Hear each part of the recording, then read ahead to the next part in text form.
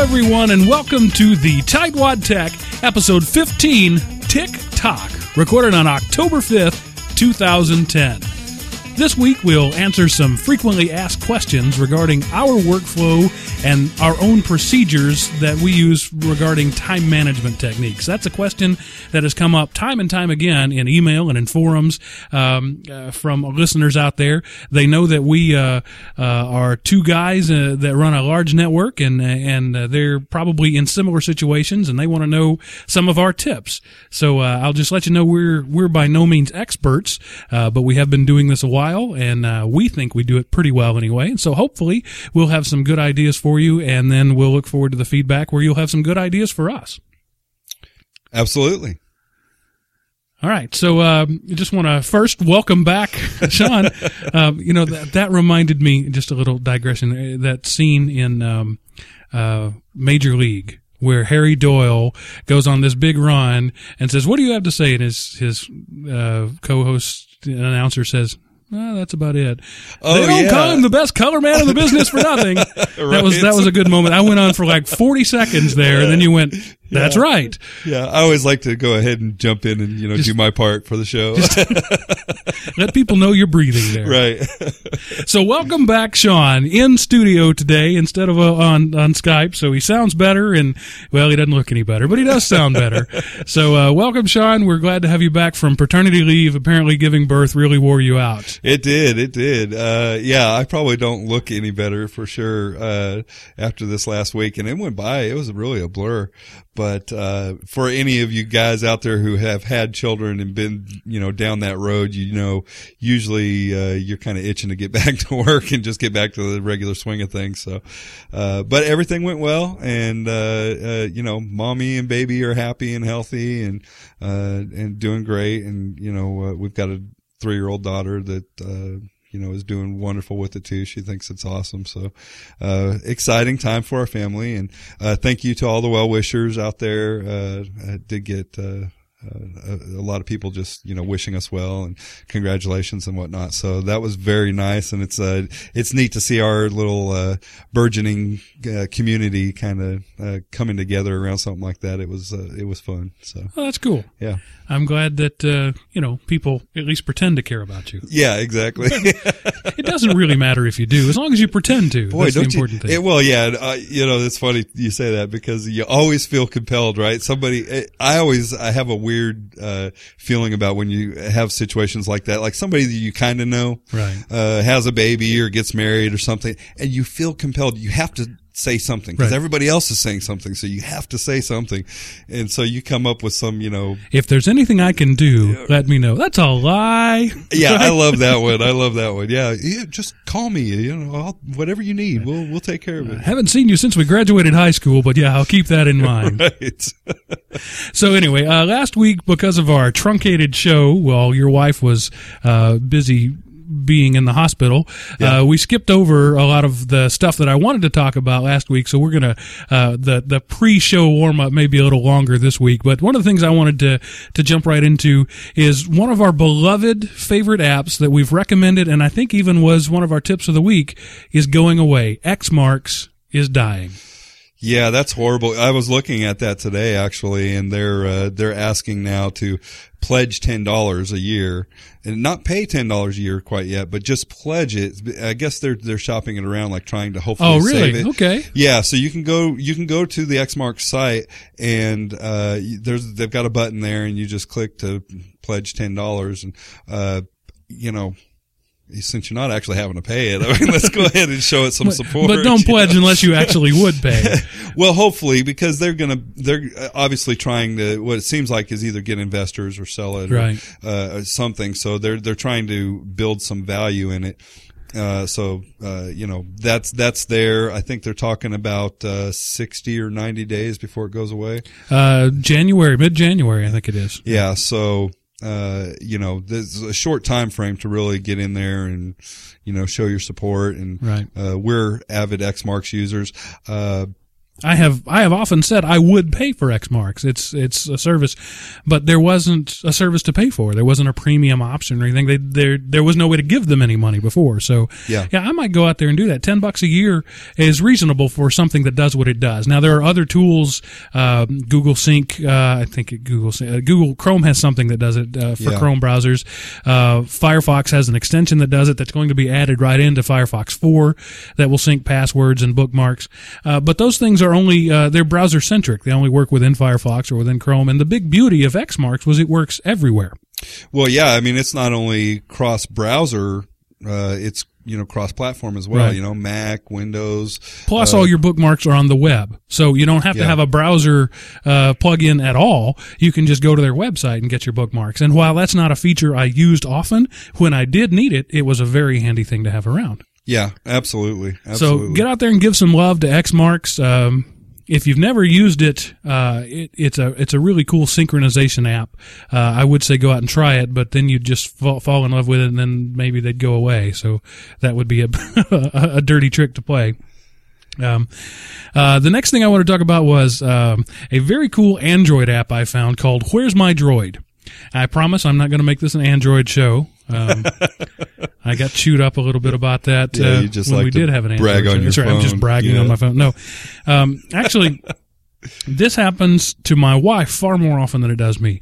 She'll be at school. She's a teacher, and she mutes her phone because she doesn't want it bothering her during the day, and then she will misplace her phone. And then you try to call the phone to locate it, but you can't because you muted it. Yeah. And so there's an app out there that you can search for called Where's My Droid? You send it a specially formatted text message, and you set what the text message is. The text message out of the box is Where's My Droid? You send that. It turns the volume all the way up and makes the phone ring until you push a button. And so that's another issue. If you've been looking for your phone around the house, you call it and it goes to voicemail and you never heard it ring. So you got to call it again, move to another room, and then it goes to voicemail and you call it. Well, where's my droid? You're not calling it. You're sending it a text message and it's making the phone ring. So it will do that, for a configurable amount of time. I think the default is a minute or two. I have mine set to just do it until I acknowledge it. So it'll just keep ringing forever. And then if you don't have any idea where it is, you don't even know what building it is, you can send it another text message. The default is GPS My Droid, but again, you can change it to whatever. It will turn on the GPS in your device, locate it, send you a text message back with a link to a Google map of where your phone is. That's cool. Pretty cool. I did have a question about that. Like, if somebody knew you had that on your phone, could they use that to spy on you, essentially? Well, if they knew you had that and you had not changed the text message from the default, yes, but you do get the text message too. So you're going to see that it happens. Yeah, so you know somebody's hitting your phone with that then. Right, and you see who it was from, Okay. So it comes in just like a regular text message, but the app, Where's My Droid, reads your text messages, and when you install it, it says, hey, this is what this is doing. It's going to read all your text messages, and if it matches the text in there, you can make it as long as you want. Okay. 140 characters, I guess. Yeah. And then it'll trigger on that, and it'll send you that information back. It was very cool. I tested it, sent my wife's phone that message, and it gave me a map back and even said the restaurant we were in. It listed the name of the restaurant, which very cool. Yeah, absolutely.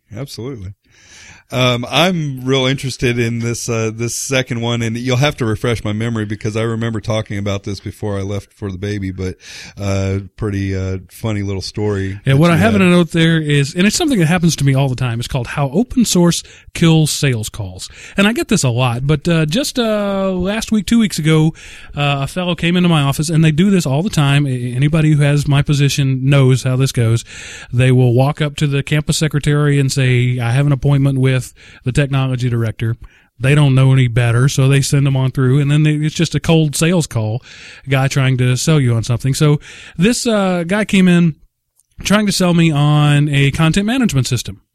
Okay. Yeah. Teacher, for those of you who don't know, content management system, basically teacher web pages so that a teacher can log on with their own credentials and set that up and they can have access over it. Now, we've covered in the past that we're Joomla users. But we had ironically just finished a show about Google Apps where we talked about Google Sites and how our teachers were going crazy with that. And this guy comes in and says, hey, we've got this thing. All you have to do is give them a username and password. And if you want, it'll even tie you into Active Directory so that you don't even have to do that. You just have to go in and give them permissions, and then they can set up their website however they want, which, by the way, is exactly how Google Apps is set up for us and our Joomla both. Right. We're tied into Active Directory, and we just have a group permission there. These people can do it. And so after he'd done his spiel for a few minutes, I said, we currently have all that functionality right now. He said, oh, really? What service are we using? And I said, Joomla. I'm not familiar with them. Are they a competitor? Well, they're not really a service.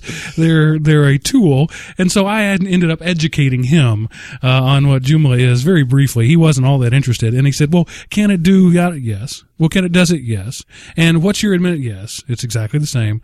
Yeah. And so I said, yeah, just out of curiosity, I think I've pretty well told you I'm not interested, but what's the cost on your product? And he said, I'm trying to remember. I think he said for a school our size, which, again, as I've mentioned before, we're a very small school district, it's going to be about $4,000 a year.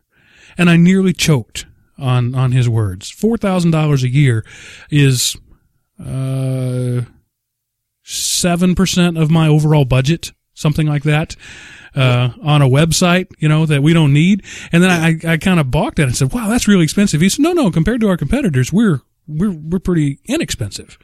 Which is probably true. I've heard of web companies, web design companies charging quite a bit more for sites. And I don't doubt that. It is probably true. But considering I do everything he just told me I already do at no cost, $4,000 is very expensive. $4,000 a year is ridiculous. $4,000 once is expensive. $4,000 a year is ridiculous.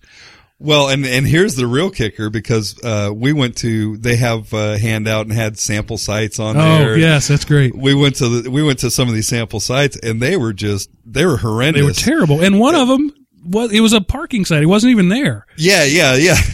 Yeah, like update your marketing materials, right?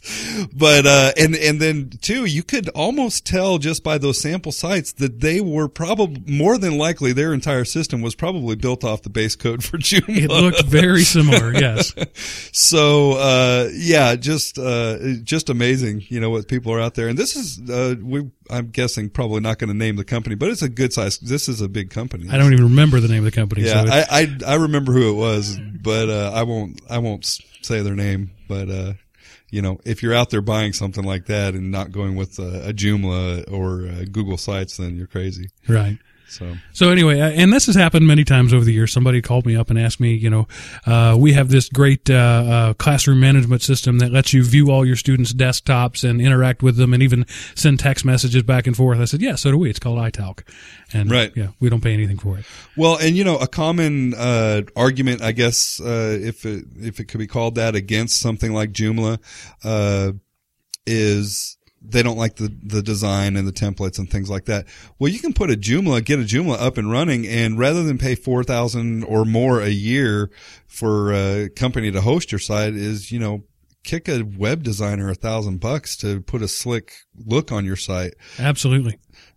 So you get away with a lot less money, and you can walk away with a custom template that really looks nice. I actually did that, shopped that around. I didn't end up pulling the trigger because I'm a tightwad, and so I went and fired up GIMP and made it myself. But the prices I was quoted for a full website was about $4,000 for the theme. So for what you would pay for that for a year, you could have a web designer redesign your website every year if you really wanted to go that route. Right.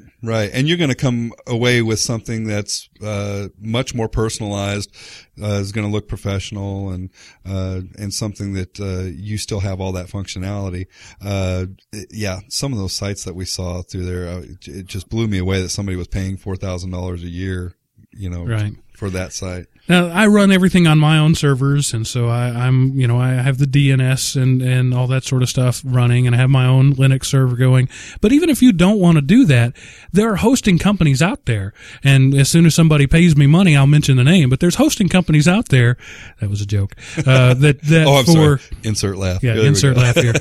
That for not a lot of money, and by not a lot of money, I'm talking $100 a year or less, you can host a site like that through. So if you don't want to do all the setup and the Linuxy stuff, go to some place who has like Simple Scripts on a cPanel and click a button and Joomla's there.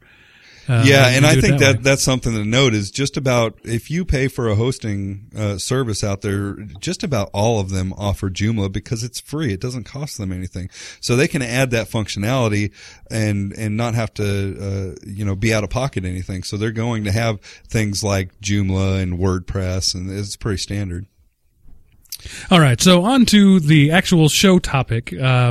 This show has always been about doing more with less, and so that's what we're going to talk about today. We're doing more with less in terms of time and manpower.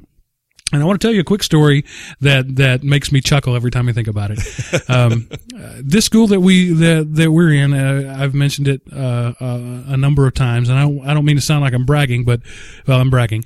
It's this building was designed from the ground up for a 1-to-1 implementation, but not a hand every kid a laptop implementation, but an every kid has a computer at his desk implementation.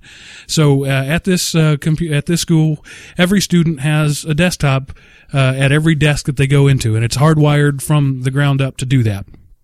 While we were building this structure, in the process of it, the fire alarm and burglar alarm system guy was in here doing some work, and we were almost finished with it at the time, and he was in our room, in the server room, setting up their gear, and we were talking about it, and he said, "You guys, where's the rest of your team?" Because we manage about I'd have to look in Spiceworks, but I think we're up to about 800 machines that it's found so far. Right. By the way, liking Spiceworks, not loving it.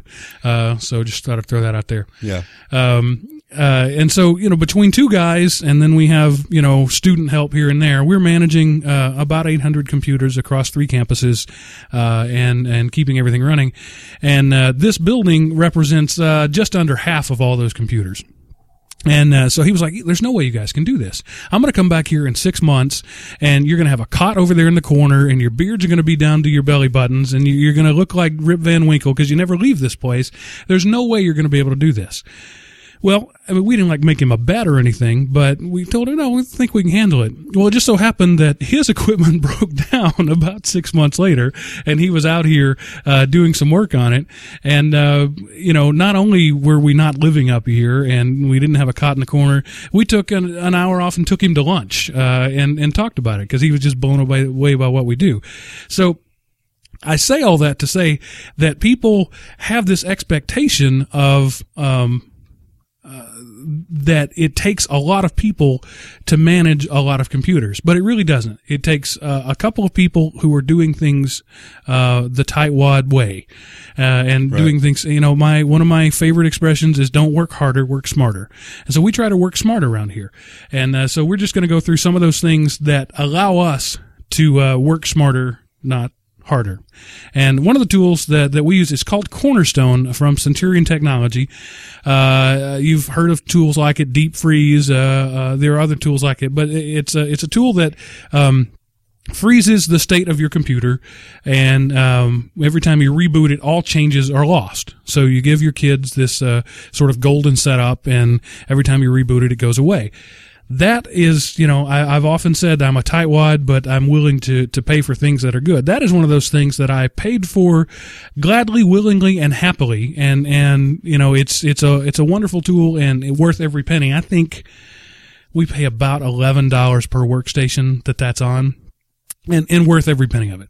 Yeah. And so, and that's not annually. There was a certain amount of, I think it was 11 up front, and then there's maybe 3 on an annual maintenance or something like that. But anyway, before that, by Christmas time, all of our labs would be unusable. They were, bogged down with spyware and crapware and stuff. And now it just doesn't happen. The kid can do whatever he wants, and our kids run as full admin rights on their computers. because it doesn't matter. I mean, you can format the C drive, and it doesn't matter. It'll actually let you format the C drive, and then when you reboot, it'll come right back. Yeah. It's a beautiful one. And, I just added something at the bottom of the notes there that really kind of goes hand in hand with this. And we can jump into that, but, CompuGuard, we couldn't do our jobs right without it. There's just no way. That's the product we use. In fact, it doesn't even exist anymore. If you go to CenturionTech.com, you won't find CompuGuard or Cornerstone. They've replaced it with something else. Whatever you use, I'm not here to recommend brands, but whatever you use, find something like that and pay for it. It's worth the effort. Microsoft has a free offering called Steady State that isn't that great. That's my estimation of it. And in fact, they've even discontinued it, but it's still out there. You can find it, but it's not considered a supported tool. So I wouldn't recommend going that route. These are Windows tools I'm talking about. I don't know if Mac tools exist, and on a Linux system, you can do the same thing with a simple script that deletes the user folder, the home folder, and when they log off. I used to do that on our Linux desktops. But whatever you choose, something like that is huge. Yeah, it amazes me, and even in our I don't know either emails, but in our Tightwad Tech community. Yeah, I want to say family. I've got family on the brain, but I've fielded a couple of emails or posts where people talk about that, and they've somehow or another they're trying to remove a virus or the spyware or whatever, and they spent hours and hours on it, and I'm thinking, why? Right. Why are you doing that? And this, it's obvious they don't have anything like this in place. So, it's just a must have if you're going to do like we do and, wow people by how much we are able to do, just the two of us. And hand in hand with that, for machines that we don't want to reset themselves every time they reboot, we use Fog. And of course, we've talked about Fog infinitely on this show. It could be called the Fog Show some days. But we have developed a 20-minute rule. And this 20-minute rule applies to 99% of our people. I'm not going to tell the superintendent. I'm not going to call the 20-minute rule on the superintendent. And right. I'm probably not going to call the 20-minute rule on the bookkeeper. But for just about everybody else, Sean and I will spend 20 minutes working on your problem. Or one of our student workers will spend 20 minutes working on your problem. In the 21st minute, we re-image it. Yeah. So, how do we do that? There are certain things you have to have in place to be able to do that. Our teachers have, unlimited storage, to put whatever they want on the network. So do our students. Yeah. And it's up to them to be saving stuff there. Plus, they have admin rights on their machines, so after we re-image it, they can just go back and install their own software. Now, if you run one of those networks that's super locked down so much that the people can't even right-click, that would be very difficult, because then you would have to go back and reinstall and reset up everything, or hopefully you've got Fog configured where it does that. But we don't do it that way. A teacher has full access to their machines. They are admins. They can do whatever they want. They can hose it in whatever way they see fit, understanding that we will only spend 20 minutes working on it. In the 21st minute, we re-image it, which takes about 10 minutes. So 30-minute downtime from the time that we get there on scene to fix the problem to the time that they're usually back up and running. And then if they've got all their user data saved off on our server like they should, nothing's lost. Right. And if they haven't saved it all on the server like they should, it's their fault. Because we've had this policy for a long time now. Yeah, that's one thing that I noticed coming in here. I've been here over 2 years now, but was just that the teachers understood that from the moment I stepped in here, and they knew that could happen really at any time. So one, that pushed them towards network storage, which was a good thing. And we have had a few that, had to learn that lesson the hard way and had some things, on their personal machine. But network storage is great. They seem to understand that and use it quite a bit. And, they don't really squawk too much when we say, I'm going to re-image you. Right. And they understand that, so it's great. However, also knowing that if it's not a big problem, they often don't report it. If it's something they can live with, just a little annoyance, and it's like when you scratch your bumper, but the repair place wants $5,000 to replace the entire front end of your car. You drive it around with a scratched bumper. So we have a lot of computers out there with scratch bumpers on them, that little annoying things that don't necessarily inhibit their everyday function, but aren't quite working as smoothly as they should. So the end user then has some ownership in deciding, do I want my machine erased, or can I live with this problem?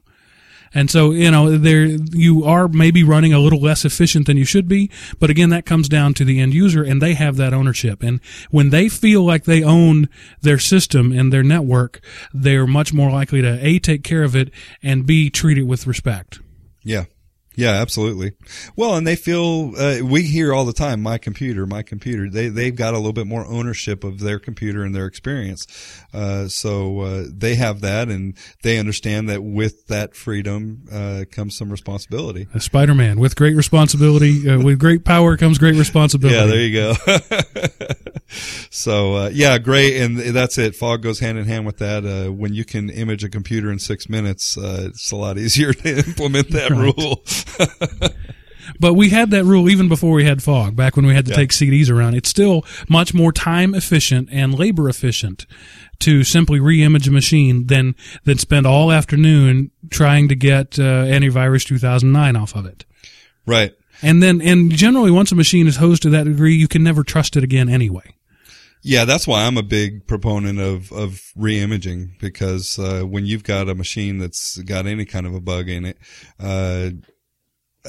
I don't agree with even trying to fix it. It's, and if you do try to fix it, it's just enough to be able to get that critical data off of it and then re-image it. And I can hear some of you out there now calling us hypocrites.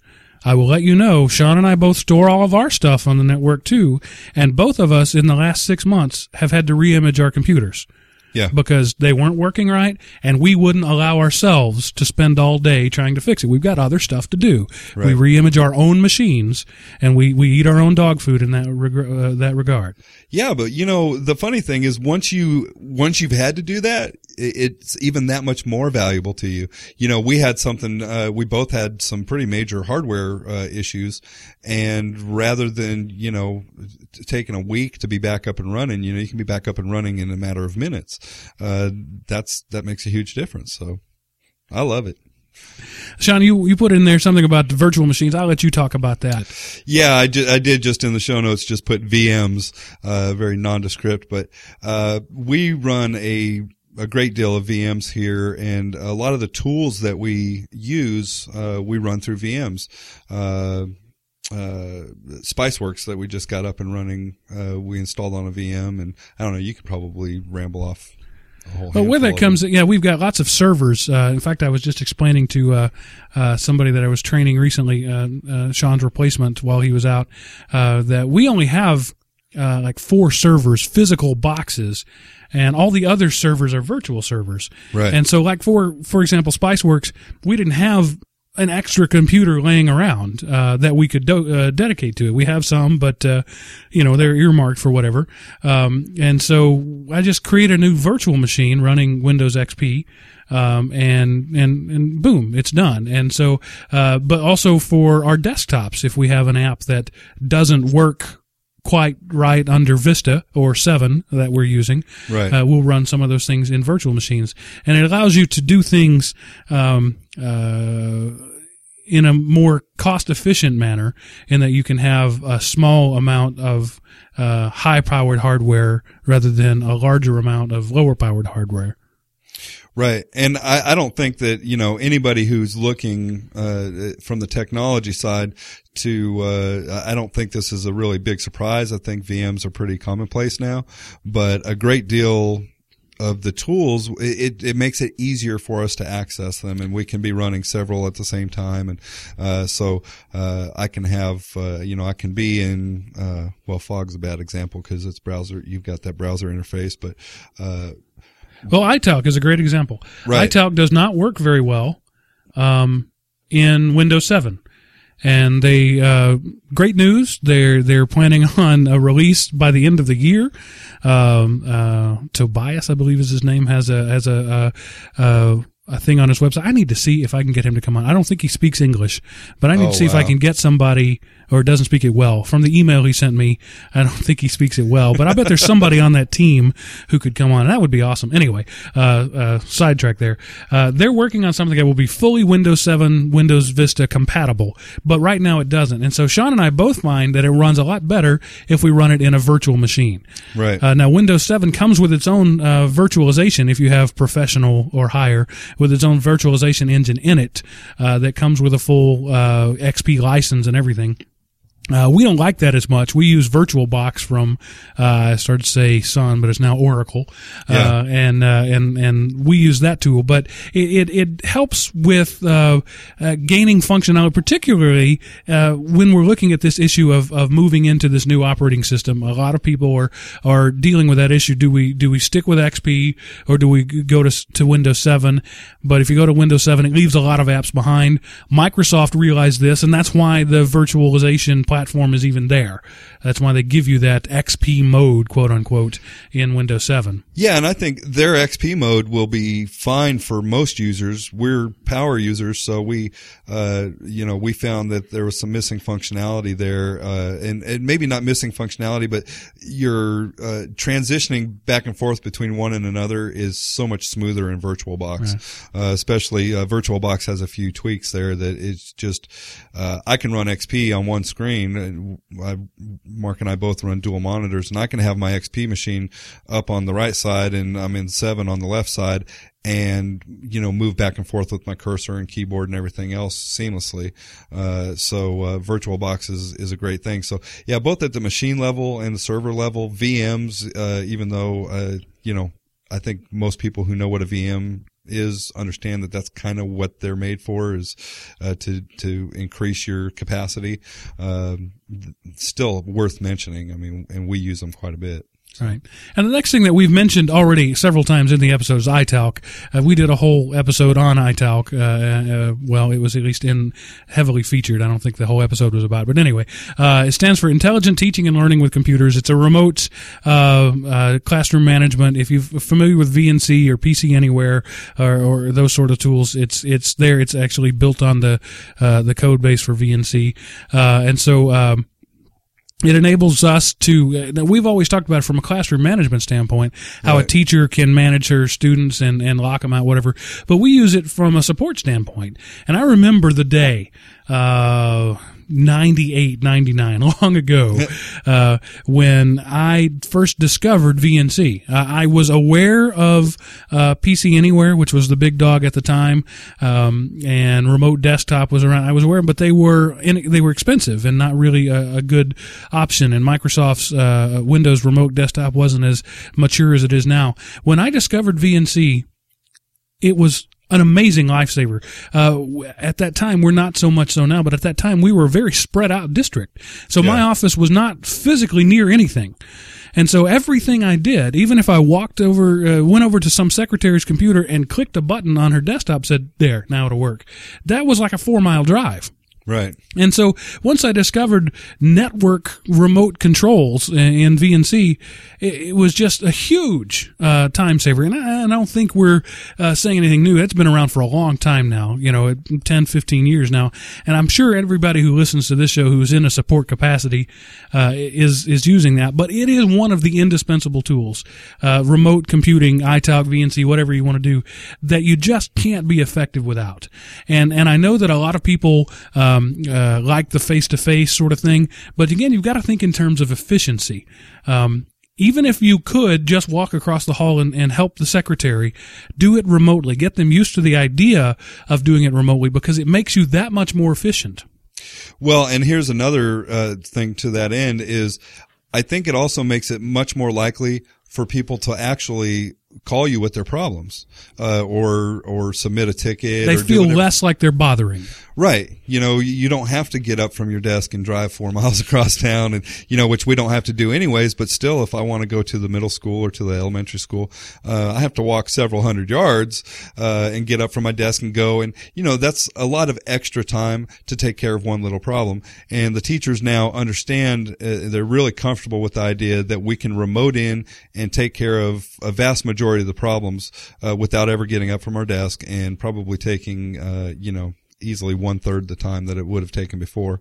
Another thing that I think is worth mentioning is that we do use both iTalk and VNC still, and I don't see us ever really being able, well, ever's a big word there, but getting away from something like VNC, because there are some added benefits of VNC over iTalk, being able to open up multiple machines at the same time. So if I need to remote into 2 or 3 different machines simultaneously, I'm going to probably use VNC for that, because iTalk doesn't allow you that functionality. Now, having said that, you can't do them at the same time with the current version. One of the pre-release notes that I've read is that the new version is going to allow them to be side by side, so that you'll be able to have iTalk and VNC running on the same computer. Oh, nice. Right. Right now we have to mentally know, okay, is this user on VNC or is this somebody we've already moved over to iTalk? We don't have any of our servers on VNC. We have on iTalk. We have them all on VNC just because we need to sometimes open up more than one because of the nature of what they do. So I'm really looking forward to having that option to be able to do either with both. Yeah, absolutely. And then also, again, you said we've talked about it from a classroom perspective, but it's nice for me to be able to, I have somebody at the middle school call me with a problem, and I can pull up an entire group that's all middle school teachers, and I can, at a quick glance, get a look at every single one of their desktops. And it just makes it a lot quicker, easier. Sometimes it's almost necessary to track down a problem, and so iTalk's a great tool for that. And then the next thing on our list is not really a tool, not a technology, but a mindset. And I have teachers a kid with me that I need to have make a ticket stamped across my forehead, because that's they really, I only say ever 2 things: reboot and make a ticket, because generally rebooting will fix it, and if not, you need to make a ticket. And that goes to the workflow, the procedures, the policies that you have in place. It's important, I've discovered. Now, Sean is here, and I'm sort of the network manager, and he's the desktop support. But for the first 10 years I did this job, I was both. Okay. Yeah. And so I added somebody, just relatively, recently in my career. And so one of the things that I learned that changed, the way things work for me and made me more efficient was, to be less accommodating. As convoluted as that sounds, we are servants. This is about customer service. We do work for our users, and that's our philosophies. I told Sean that the day I interviewed him for the job. You're a servant here, and you're coming here, and you're not going to be a boss. You're going to be a waiter, and that's the way it is. But sometimes the way to be the most effective is to be less accommodating. And so if somebody stops you in the hall and says, "Oh, I have this one quick thing," well, the next person is going to stop you and say, "Oh, I have this one quick thing." And there's a reason you're in the hall in the first place, right? You're on your way to do something. And if 5 one quick things keep you from that, that's not making you more effective. And so, we have a policy here, and fortunately our superintendent and our administration, stand behind it. And that is, nothing gets done without a ticket, unless it's an absolute emergency. If it's something that cannot wait 2 hours, that's our minimum. We have different levels of need on our ticket system. It's 2 to 4 hours, 4 to 12 hours, 12 to 48 hours, or more than 48 hours. So the user gets to set the importance of their ticket, knowing that we can reset it if we think they've overestimated the importance of their ticket. Yeah, you always have that teacher out there that every single thing is critical. Is critical, right? Yeah. But if it's less than 2 hours, if you need it now, if your lesson plan involved showing a movie and you've got kids filing in right now and the bulb just burned out on your projector, call me. Don't put a ticket in on that. That's something you got to deal with. But anything else, make a ticket. In fact, just an hour before we sat down to do this podcast, the elementary principal was in here in our office, and he said, I need you guys to do, whatever it was. And I said, I will do that as soon as I see a ticket. Yeah. And that's just the way it is. We have to have a set of procedures, and you have to stick with it. And then inherent in that is to set proper expectations. The classification is a big part of it there. Yes, every teacher thinks every issue is critical. That's normal. People do that. When I have a problem, I think it's critical. Yeah. So it's hard for me to look at something and say, well, this can wait more than 48 hours. So naturally, it's human nature to put everything as critical. One of the analogies that I've used for my teachers here, and the one that seemed to help is like the television show Dr. House, the television show House. One of my favorite shows. I hope you've at least seen it enough to understand what I'm talking about. But for 58 minutes of this 60-minute television show, Dr. House is wrong. And in the last 2 minutes, he's right. Okay? Yeah. So for 58 minutes, he's trying stuff and hoping he doesn't kill the patient before he cures the patient. That's what we do. And any tech who won't fess up to that is either an egomaniac or a liar or both. Yeah. We're wrong more than we're right by a whole lot.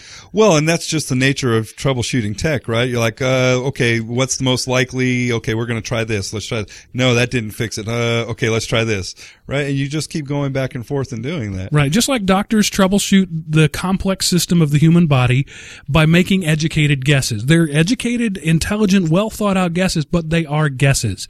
Yeah. How many of you have been to the doctor only to have him change your medication 3 times? Because the first one didn't do it. You know, that antibiotic wasn't strong enough. We need to give you something else. It's just the way it is. Our systems that we work on are every bit as complex as the human body. And we can't be expected to know everything, even though our teachers think we do. And we appreciate that they think so highly of us. But we don't know everything. We can't know everything. And the important thing to be able to do is to admit to a teacher, look, I don't know. I've never seen this. I've been doing this 19 years. I've never seen this before. This is a total new one on me. I'm guessing my way through this. If you're honest with them about that, that sets the tone, that sets the expectation, and they appreciate that. Well, and it's important to note that exactly what you just said, we have said to teachers in staff training. So, again, you know, eating your own dog food is, you know, we don't have the inflated ego that we can't step down and say, hey, look, teachers, we don't know it all. You know, and we're going to do our best. And I just think, one important aspect of just being able to admit that and do that is, you get people more willing to open tickets, more willing to, when you ask them, please, look, I need a ticket. You know, they buy into that whole process more, and they're more on your team. So when it comes to, you know, let's call it team building, it's important to get that point across to your end users. Just yesterday afternoon, I had one of the secretaries at the admin called me with an issue. I remoted into her machine using iTalk, and I went, huh. Meaning, I've never seen this before. That's interesting. And so I could tell she was going on about her business, and I appreciate when they do that. But we were on the phone. She was filing papers or whatever, and I was clicking away, click, click, click, click, click on the keyboard. She said, "You're Googling, aren't you?" Yes, I am. I've never seen this before. I'm Googling it. But what I appreciate the fact is that she understood that, and we have been honest with her, with our staff enough in the past that they know that we do that. You know, while we're on the phone with them, we're searching for the answers because we don't know and we're making it up. Yeah. And then I figured out what it was, and I made a little note somewhere else in our documentation so that I could come up with that later if I needed it. Yeah. Yeah, absolutely. Yeah, good stuff. Okay, I guess I tried to lead you into that and you missed it. I said the word documentation. The very next thing on the notes was document, and you just missed it. So much for smooth radio guys. Yeah, I'm looking at keep spares on it. No, that's not it. Okay, document everything. Yeah.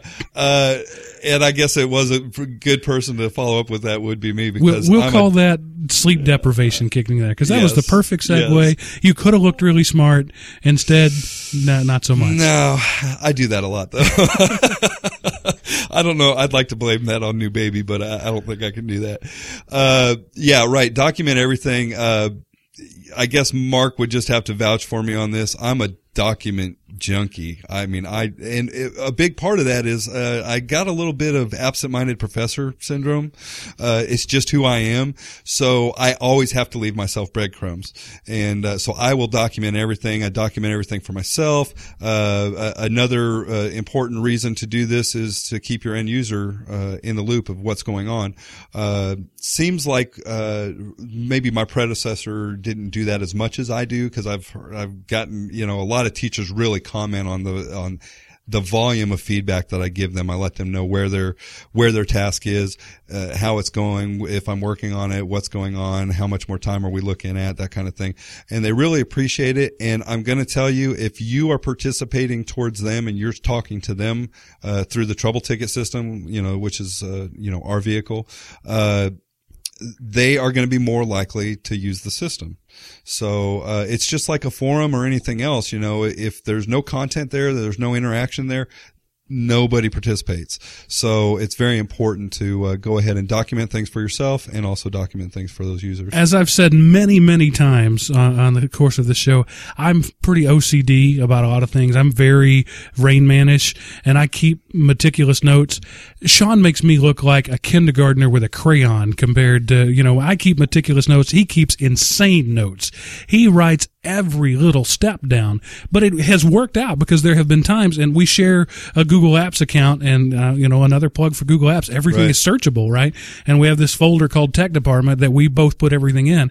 And because he is so anal about documenting every little thing, if you search for something in that box there in Google Docs, you're going to find something where he wrote, my butt itched, and he'll put it in there. Everything goes in there at some point. Sorry, that was crude, but no, but you're right. And I mean, how many times already we've been on Google Docs for less than a year now, and we're like, man, I don't know, 6 or 8 months ago, we had something like that happen, and we'll sit there in Google Docs and we'll Google it, and sure enough, there's some note that I've popped in there about. It was great. Just the other day, I searched a term in my Gmail box, and I got an email from Sean, and the entire text of the email was sending this in Google Docs so we'll be able to search it later, and then a link to it. Yeah. It worked. Yeah. And that is it. Yeah. Google Docs was like totally made for me, or made by somebody like me, the absent-minded professor. But again, back to, there's yet another efficiency, right? So, we're not having to research the same thing twice because it last happened 18 months ago. And before we had Google Docs, I put everything in a wiki. We had a Tech Department wiki, and every little thing, any little idiosyncrasy, any oddity, we made a wiki entry, and it was searchable, and that worked out. And then we converted that wiki over to a series of Google Docs. But whatever your method, whatever you choose to do, document everything. Even if you think you can remember it, you're not always going to be there, or you may need help someday, somewhere down the line. And instead of you wasting your time explaining your methods to somebody else, if you document everything and simply point them at that documentation, it will make you more efficient. And then also, if you're able to share that documentation with the end user, they see what's going on. They have buy-in. We've said that 1,000 times. Buy-in. If the user has ownership to the process, if they look at that computer and think that's their computer, if they look at the network and think that's their network, if they see a problem and say, this is our problem, it helps.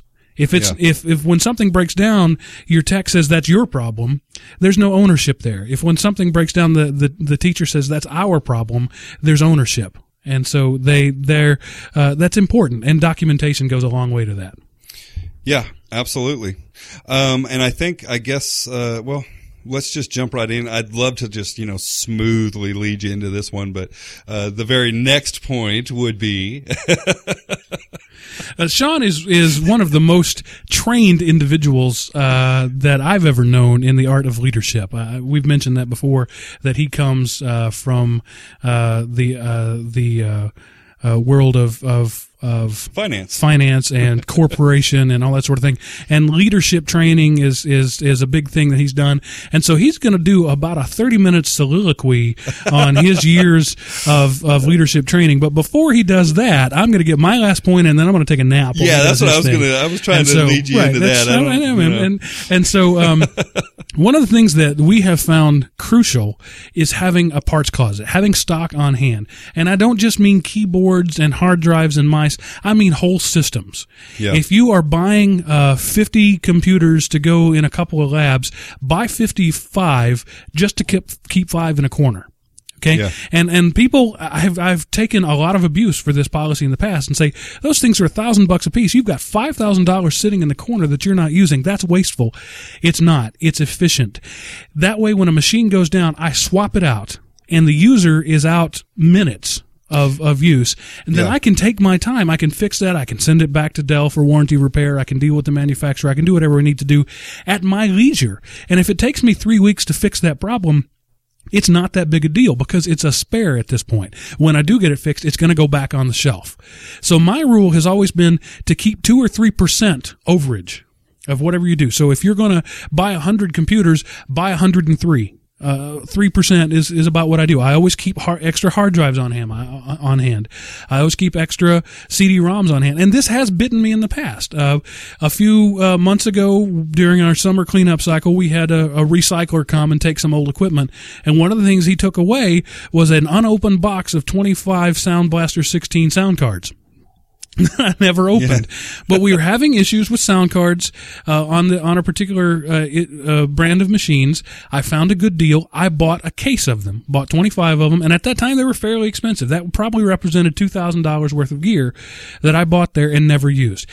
Yes, that is technically wasteful, and I wish I hadn't done that. But had I needed 10 of those and was able to just pop them right in, that money would have been well spent. So you have to gauge. You don't want to overbuy, and you don't want to buy things that you don't think you'll ever use. If you don't keep an extra $10,000 server just lying around. Be smart about it. But keeping spares on hand is critical to being efficient. And again, as we've said 100 times, we are not technicians. We are in the customer service business. Our customer service just happens to be about tech. And it's all about the end user. If you start to see your teachers and your administrators as your customers and that your job is to keep them happy, not to keep the network running, keeping the network running is simply one part of keeping them happy. So while some say it's not the tightwad thing to do, it is the efficient thing to do. Always keep spares on hand, and good quality spares, not junk that you've refurbished. Something new that you can drop in and will be an exact replacement of what you're taking away. Well, and again, there's another thing that fog goes right hand in hand with that, because we can drop a machine in and have the teacher back up and running just the way they were before, inside of 5 to 10 minutes. So again, we have to have fog for that to really be optimized. I think also it's kind of funny because there's two polarized views of that. If you were in corporate America, that's not wasteful. Right? Because there's hard dollars and cents that go to every user being down, because every user being online, at least in the finance world, meant more money for the company. So there was a very real value to having plenty of backups so that not a single person was down for more than, 5-10 minutes. It was very rare that you had anybody down for longer than that. Now, in education, that's a little bit harder to justify, right? I mean, a teacher being down for an hour or whatever doesn't, equate to hard dollars and cents. But I still think there's huge value there. And obviously for the teachers, and again, that goes back to the user, but, just like anybody else, teachers have very busy schedules and very, their desks are full of stuff that they've got to take care of. So to have an hour of lost work, kind of hits them tenfold.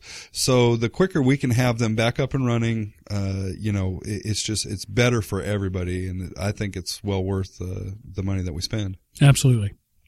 So, I guess, since I just dabbled on the whole corporate world, I can just go right back into that. Mark, you mentioned, that is absolutely my background, and really leadership in general. I mean, I came out of, being a sergeant in the Marine Corps and went right into the finance world and, quickly ascended the corporate ladder there and, became a finance executive. And, so the reason I lead into that is that, being a finance executive, there's a lot of demands on your time. For example, I had 600 employees across 2 offices, one in California, one here in Texas. And there was always the birds chirping, for the worms, so to speak. There was always somebody that was needing something from you. And if you didn't manage your time well, you were not an effective executive. It was just that simple. So I can't even go into all of the training and all of the tape series and books that I've read and everything else. It's just something you do as an executive. I will mention a couple of things. I think that had a big impact on me and really made me more effective. And this first one I hate just because it's so, I don't know, cliche or, overused. Right.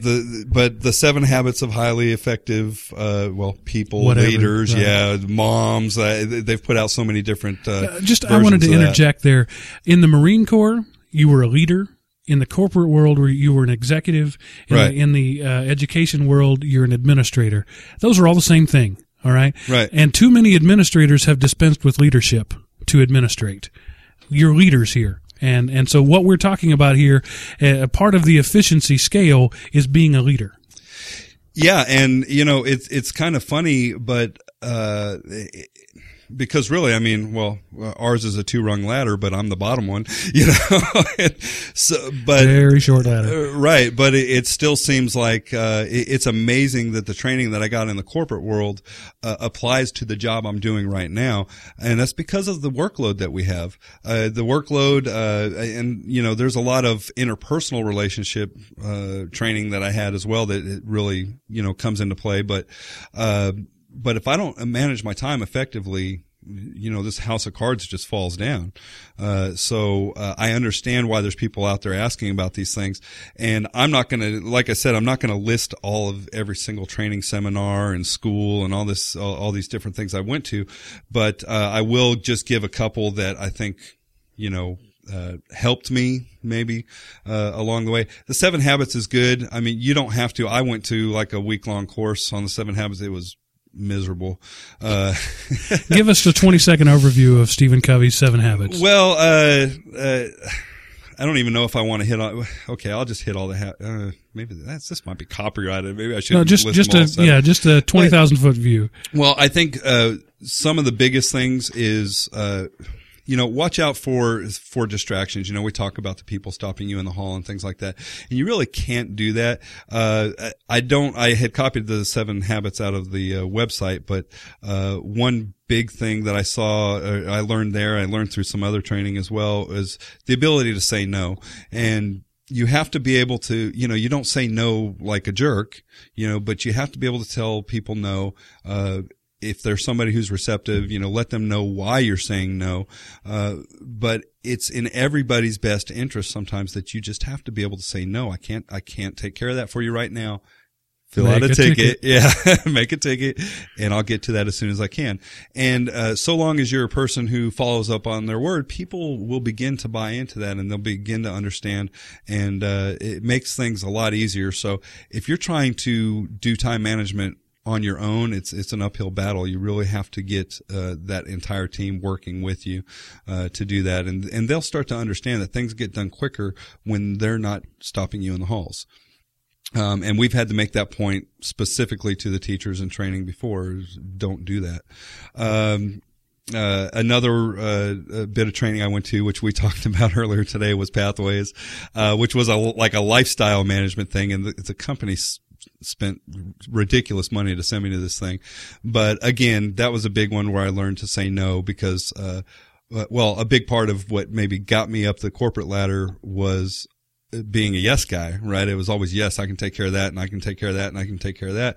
And, soon you don't have any family or friends, or, nobody wants to have anything to do with you because you're always working. So being able to say no is going to make you more effective, and, you just really have to learn how to do that. I just encourage people to go out. I listened to a ton of tape series, and I was voracious as far as that went. And, now I'm sure you can get them. I haven't looked out there, but, in podcasts or something you can listen to on an MP3 player or in the car. But go out there. There's a wealth of stuff just that revolves around time management. It's very much, you're going to run into the same concepts over and over again, but really, it's good practice. If you keep listening to this stuff over and over, it will become habit, and, you'll start to work it into your daily life if you're really, honest and wanting to improve. And, that's what I did. And it's worked out great. And, it made me where I can make a transition into a job like this, and those skills just automatically translated. Right. And what I've said before, and what I told my boss when I wanted to hire Sean, was I wasn't hiring him for his technical skill. I was hiring him for his people skills. And that is every bit as important part of a job as having the technical skills. If I think we may have mentioned it on the podcast before, that Saturday Night Live skit, Nick, your company's computer guy, right? I love he came that in, he fixed it. Move! He came in and fixed the problem. Maybe everybody feel like a jerk, like an idiot in the process. If you fix their problem but break the relationship, they don't care that you fixed the problem. So an important part of being effective and being efficient is being a good person and being friendly and having those people skills. And as I've mentioned before on this podcast, the skill set necessary for being a tech and the skill set necessary for being people person don't always overlap. And so you often have an issue with somebody who's a gifted tech or doctor. You have the same thing. The gifted doctor with a terrible bedside manner. Work on that. It is an important part of your job. Yeah, and again, you go into corporate structure or corporate culture, it's all about teamwork. I mean, it's just constantly driven home, teamwork. And this is a big component of that, is the fact that it's going to make everybody more efficient because everybody works together so much better. So you have to build relationships with your end users and positive relationships. And because I guarantee you, if you upset them, they are going to do everything they can to make things more difficult for you. And you may not even know that that's happening, but I'm going to tell you collectively in the background, they're making your life more miserable. If you don't have those relationship skills, which a lot of techs don't, work on them. And again, if you've got to go out and get some, buy some books or listen to some tape series or do whatever you have to do to work on that. And even if try to make it appear as genuine as possible, but even if it's not genuine, you still need to do it. You need to serve your end user with a smile, those basic customer service types of things. So, yeah. All right. So we'll wrap this up. And some of you out there are probably, rolling your eyes at thinking we've been going here for almost an hour, about preaching at you. Look, you asked for this. Okay. This isn't like an episode where the iPad where I just came out and started talking. This is direct response to repeated and multiple requests from different people in the community. So we're not preaching at you. We're answering your questions. You ask how we do it. This is how we do it. And the customer service aspect, the being friendly aspect, the people skills is part of how we do it and how we're able to do more with less. It's not always about the people. If you can let somebody know in a friendly way that you can't help them, sometimes that's as good as helping them. Yeah, absolutely. Okay, so I'm going to move on quickly to our tips of the week, and we'll get out of this. Earthly Dilemma, that's his handle in our forums, made a post regarding our last show of tools he can't live without, and literally the next one on my list was one of the ones he mentioned. He stole my thunder by a matter of days. I remember when that happened. Yeah, it was like the next one on the list that I was going to talk about. So, Earthly Dilemma, this isn't you. This was me. Nah, I already was planning on it. But you just agree with me. It's not me following you. Okay. Yeah, I'm sure he's going to believe that. That was very mature of me, wasn't it? VirtuaWin. If you're a Linux user, and I don't know if the same utilities exist on Mac or not, I think that they do, but if you're a Linux user, the concept of having multiple desktops is been built right into Linux as long as there has been a graphical desktop. And what I mean is that you have, your desktop, your collection of windows that you have open, and then you hit a button and you get a clean desktop. Those windows are still open on another desktop. And if you're a Windows user, that sounds pretty foreign to you. You don't get that. But it's really handy to have, for example, say you're designing a logo for a website. You have all your web stuff on one desktop. You have all your graphics stuff on another desktop. And you can switch back and forth between the two without always having to minimize a bunch of windows to get what you need to. Yeah, or like what you're doing now, you might have an audio setup where exactly. You're recording a podcast. Right, and you could have one desktop that has all your porn in it, so that when the boss comes in, you just quickly switch to another desktop that has your Excel spreadsheets on it. Mark at. We haven't done one of those. We in a while. Finally got one of those. Mark at the Taiwan Tech. It's usually Sean. That's right. So the tool that I use, there are other tools out there, but the tool that I've used for years, Earthly Dilemma, for years, is called VirtuaWin. And you can find that at virtuawin.sourceforge.net. And I'll put that link in the show notes just like I always do. But what it gives you is I think you can have up to 9 different desktops. The default is 4, and 4 is what I usually go with, that you can switch back and forth to. And once you start using it, it's one of those tools that when I sat down on my new computer, I needed to switch over. I wanted a clean desktop. I hit control. I moved my mouse over to the next side, and nothing happened. I went, oh, wait, I need to install that app. Right. And so it's those sort of things that once you get used to it, once it becomes part of your workflow, you'll wonder how you ever lived without it. That's virtual win. I wanted to just get you to expand on this a little bit more. Is this the one that it kind of has the appearance of a cube when it's switching? In Linux only. Windows doesn't have those 3D effects, but in Windows you can have the cube effect, where it pulls the desktop back and spins it around and rotates it to the next desktop. Just a neat little compiz effect that makes all the Windows guys drool. Yeah, certainly, when it's all about the pretty, people love that kind of thing. So I wanted to at least get that slipped in there, as it's pretty slick when you see. Yeah, I love doing that at presentations. And that's another great tool. I'll have my slideshow on one desktop, and I'll have like any websites I want to go to on another. And so instead of having to click a hyperlink out of my my slideshow, I simply hit my hotkey, swap over, do what I want to do, and then swap back over to my desktop that has the slideshow on it. And people are generally impressed when the fancy gear cube comes out and spins around. Yeah. And I usually try to separate the two so it's like desktop 1 and 3, so it has to spin farther, and it's a little more impressive. All right. Yeah, definitely a great one. Okay, I guess I'll jump in here with the teacher tip of the week. And I don't really have a specific name for this one. It is web-based high school chemistry simulations. That just rolls right off the tongue. Right, I know. You can't even make an acronym out of it. WBHSCS. Wabushka. Yeah, we'll have a link to this. It's a resource of the Center of Science and Education at EDC. And basically what it is, it's really just a catalog site. It's a site that's got links to other areas, but it's got a whole list of just all these chemistry simulations that you can run through the computer. So if you're a school district like us, where we've got a desktop 1-to-1, or if you've got any kind of 1-to-1, or where you can get kids into a computer lab, you can run these chemistry experiments on the computer. So if you're looking for a new way to engage students and do some of these typical chemistry experiments and just different labs, I guess you could call them. So it's chemistry without the chemicals? Pretty much, yeah. Yeah, it's pretty neat. You gotta go check it out. There's some, there's some dry ones in there, obviously, subject matter probably, but there's actually some kind of cool ones that are animated, and I could just see where it's going to spice up the content a little bit. And so if you're looking to have some student buy-in, some maybe more student participation, it's definitely something worth looking at if you're one of the science teachers. So I guess that's it. Web-based high school chemistry simulation. Or just thetightwadtech.com, and we'll have a link to it there. Right, absolutely. Oh, and I did want to mention, one of the questions that we talked about our help desk a lot. One of the questions we often get is, what help desk system do you use?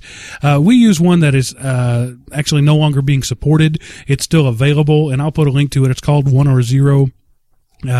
Then the successor to it is no longer free, but the free one is still out there, still open source. But based on our experiments, and I think Sean would agree with me, if we didn't have anything already, we'd be using SpiceWorks for a help desk. It's full featured, it's easy, it's free, and it integrates the inventory and everything with it. So if you're looking for a help desk and you don't already have one, that's a way to go. But I will go ahead and link to the one that we use, because we get that question a lot. What help desk do you use? Right. And yeah, I wish we could speak a little bit more to the SpiceWorks help desk. I've done some research on it. It looks good. We haven't migrated to it quite yet. But I also see quite a bit of people on SpiceWorks that are using it simply for that functionality. Right. So, I can't say that I've seen anything bad about it. It seems like it's all raving about it. It's a little weird. I'm one of those, just like everybody else. We've got our help desk system. It works a certain way.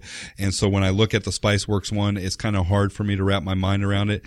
But I've got to say, from what I've seen, I'm sure if we migrate to it, and which we probably will, that we're probably going to love it, because there's a lot of raving reviews about it. So yeah, 1 or 0. Yeah. Still Okay. working for us. So again, yeah, well, I'll post that at our website. And Sean, what's our web address? That would be thetightwadtech.com. Or if you're one of those guys who still likes the W's, it's www.thetightwadtech.com. Or where else could they find us, Sean? I first have to say, I am. If you need the W's, I don't feel sorry for you. Okay, I got that out of my That's system. Sean, SHAWN, at thetightwadtech.com. You can find us on Facebook and Twitter as well. At facebook.com/thetightwadtech or twitter.com/thetightwadtech. Yes, we are fully branded. And if you were a Twitter follower or Facebook follower, you would have known that we've been broadcasting live for almost an hour and a half here, and this podcast is going to be considerably shorter than that, and you'll always have to wonder what you missed because you're not a follower. Yeah, we had a pretty good one this time. We had some equipment failure, and but the stream kept going. That's so, right. They got to hear us fumble around, and so yeah, if you want to get a little bit of extra insight, feel free to tune into the stream. We'll always announce it on Facebook and Twitter, so go ahead and make sure you're following at least one of those. There you go. And that'll wrap us up for this week. Again, please find us on our community. You are our community. The website is just where we all hang out. So thetightwadtech.com. We'll see you there. All right. And for now, this is Mark signing off. And Sean signing off.